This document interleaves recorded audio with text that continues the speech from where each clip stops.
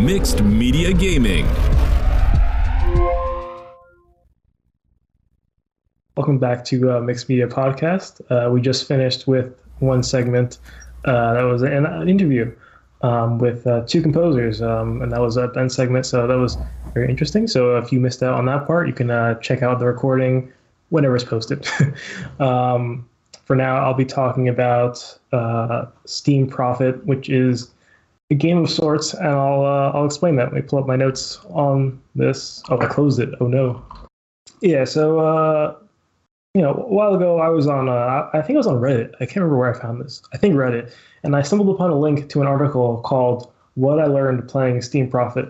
I'll post the link later, but it's written by someone named Lars Doucette, who has made a number of video game articles, and he explains this concept of Steam Profit. Also, it's worth mentioning that this guy also created a website called GameDataCrunch.com, which is a pretty useful resource for sort of figuring out certain market trends within the video game industry. So in the article, some interesting statistics were covered, but that's not the point of this. And this game was explained that he calls Steam Profit. So it's a game that he made himself, and the goal is to sort of create a portfolio of 5 games releasing in the next week that will perform the best a month after release, sort of with some caveats. And we're only looking at Steam for simplicity's sake. I can't speak today, and I'll get to how well the game performs, how that's measured. So essentially, after a month, each game is awarded Steam points based on its performance. So the equation is you take the estimated lower bound of players currently playing the game, you multiply by the price of the game, the lowest price the game has ever been within the 1 month interval, and you round down to the nearest 1,000. I'm not going to get into why that is the equation for Steam points, but just think the better the game does, the more Steam points it gets. In general, usually it's a rough estimation because Steam doesn't release data on how many copies a game sells and stuff like that. So you have to sort of try to guess it. And this is sort of this equation. Steam points represents essentially the lower bound of money that the game could have made, essentially. So if someone gets, say, 1,000 Steam points, you can be reasonably certain, I think he says like 98% certainty or 96% certainty, that the game made over $1,000. May have made well over $1,000, but at least we know it made $1,000, probably. And so this is used, it could be used on, to get better at guessing whether games will perform well or not. And, this is useful for, one, it forces you to perform market research, figure out what works, what doesn't work. You can examine the common trends, maybe in the certain time periods that you see that certain games are getting a lot of Steam points all of a sudden. And it's like, why? Well, maybe certain aspects of them are similar enough, and you sort of learn. You learn what works and what doesn't work. This is mostly a marketing thing. It's not necessarily, let's see, what game has the best game design, because, well, as we know, game design doesn't necessarily sell copies. That is definitely a big portion of the equation, but a lot of it is certainly marketing, because if you don't market your game, then, you can have the best game design in the world, but, nothing much is going to come out of it. So, that's essentially the concept of Steam Profit. So, this Steam Profit used to have a website. The creator of that article made a website called SteamProfit.com. Well, unfortunately, it seems to be taken down. It's referenced in the article, but the article is posted like 4.5-ish years ago. So it's, I guess, I don't know, maybe it wasn't all too popular, and maybe the domain costs a decent amount of money, so you just got rid of it. But unfortunately, you can't find it anymore. But I believe you used to be able to sort of create groups that you can compete amongst people to see who will be the best at predicting, which games in your portfolio will have the most Steam points. So I wanted to do an attempt at this about a week ago, but unfortunately I couldn't find a convenient way to find games that came out within a week, because the only games you're allowed to add to your portfolio are games that were released within a week of you starting playing, essentially. I assume the way the creator of the article did it was just simply by going to Steam's like upcoming releases page, which they have and still have, and just went down the list and just looked at, which of these 5 look like the best. most likely to make the most money. But unfortunately, I was 4.5 years ago, and there are a lot more games coming out nowadays versus 4.5 years ago. So I can't actually skim through them. Oh, one other thing that's worth mentioning. One of the rules is that it must be an indie game. I don't know why. You did not explain why, as far as I can tell. But my guess is because games that are are made by development studios of a reasonably large scale tend to be more susceptible to very unpredictable forces, sort of, where take something like Battlefield 2042, which made a lot of money, but it wasn't as profitable as was expected. The reviews were a lot worse than you would expect from a Battlefield game. I mean, this is pretty common within the AAA space, and not even just AAA, but greater than indie game dev space, is that a lot of games that are very popular. My guess is that a lot of it is almost mass hysteria in a way, right? It's like you have a large population of people saying one thing, and everyone starts saying the same thing, right? I mean, is Battlefield 2042 more glitchy than Battlefield 4? I don't know.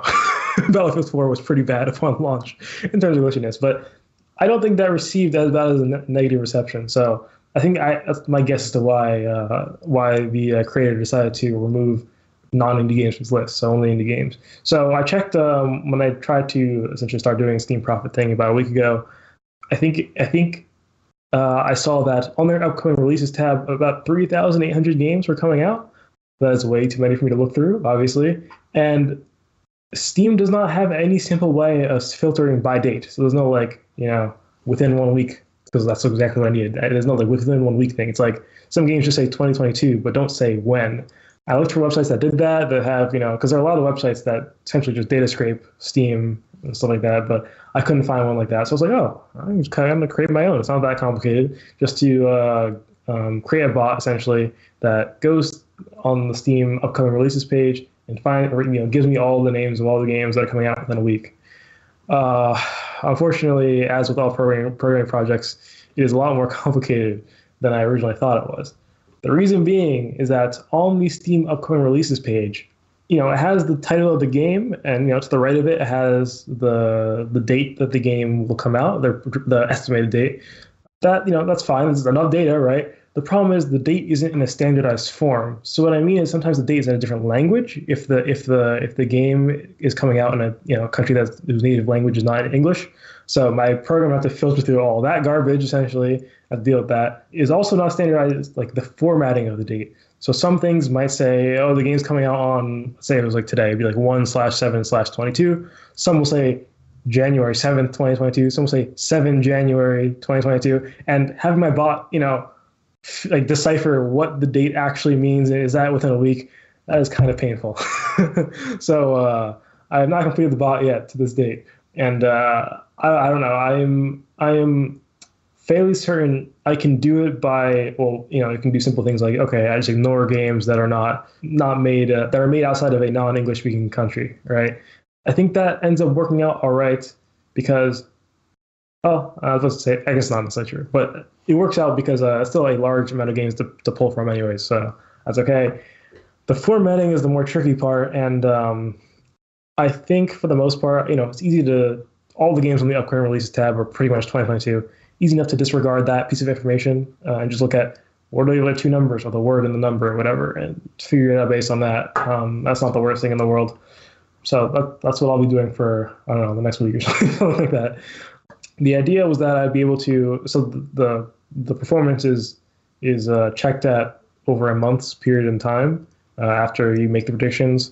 I was planning on making the next time I do a topic segment on this podcast be like, look at my results. I'm a bit late to that, so I think I'm going to just shorten it from a month to like 3 weeks or whatever, and that way I'll be able to still do that on time. Something else? Oh yeah, what I'll be looking for in games when I'm judging how well I think they'll do. So I have a very, very strong feeling I'm going to perform absolutely poorly at predicting the top 5 best games at the start, at least. I guess that's the kind of the point, right? To get better at this kind of thing. But things I'll be looking at are things like trailers. So the article actually points out that trailers are very important, and I agree. It is the first impression for the most part.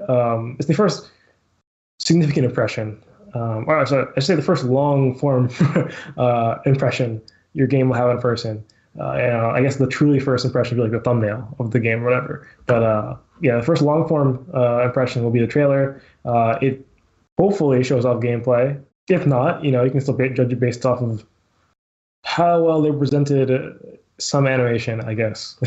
And it'll show whether the developers are willing to put work in to make something that's of value. Because if you look at some game, you see the trailer is like poorly made, like there's some weird things going on in the trailer that could have easily been fixed. You can probably make assumptions about the game. It's like, what if their work ethic is just like that for the entire thing, right? That may not be the case. They may just have slacked off in the trailer, but I think it's at least a somewhat indicative of what the quality of the game is likely to be. Aside from trailers, you can look at the type of game. So there's a lot with this. So some genres have a bigger audience than other games. Casual games tend to pretty much always have larger audiences than competitive ones. With some that's not to say that there are not competitive games that have larger player bases than some casual games. That is for sure the case. If you have a really bad casual game and a really good competitive game, it's just what's going to happen. Some genres are harder to pull off well than others.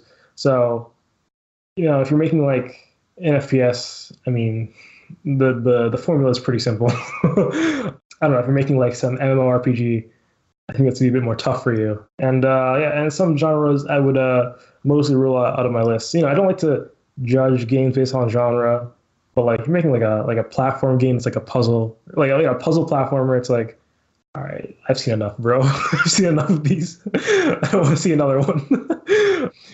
I think that is the general outlook of a lot of people too. So not that your game is necessarily bad because it's a puzzle platformer. I think it'll be disregarded by a lot of people. Say 2D puzzle platformer, you are probably going to be ignored by people. There are obviously cases where that are what do you call them, outliers, right? Like Celeste, which won Indie Game of the Year that one time. It was nominated for Game of the Year, right? I think that I'm sure like one of these days I'll be playing Steam Prophet and a 2D platform puzzler, or sorry, puzzle platformer will beat something in my portfolio. But for the most part, I think it's not the case. So I will be very skeptical whenever I see a puzzle platformer.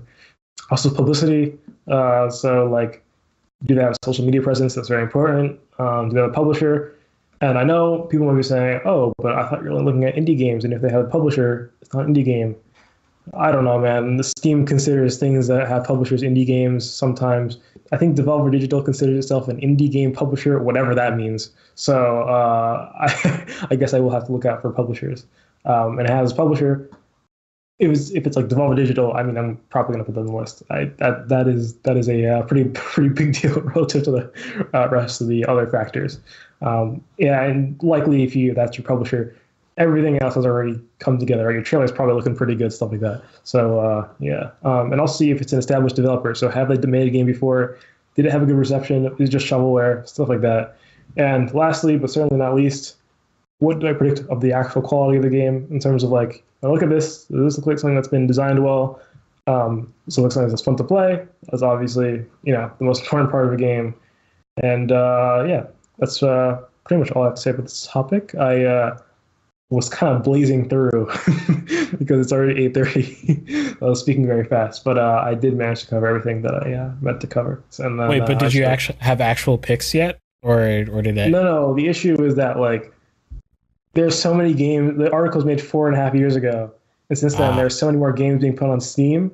So I said there are like 3,800 new games on the upcoming Steam release thing, but there's no date filter. So like I have to sort through them all, which leads me to make a bot to do it. But it's dumb, so I can't do that easily. Yeah. Okay, I think I get it now. Yeah. Sweet. Will you post on Discord or something like that whenever you... So when I get my picks, yeah, I can post on Discord, and then the next time I do a topic segment, I can discuss how it turned out. Sweet. I accidentally misspelled picks in the in the artwork for this episode. Oh. It's Irving interesting. is you're too much of a camera person. And with that, I will be going to the bathroom.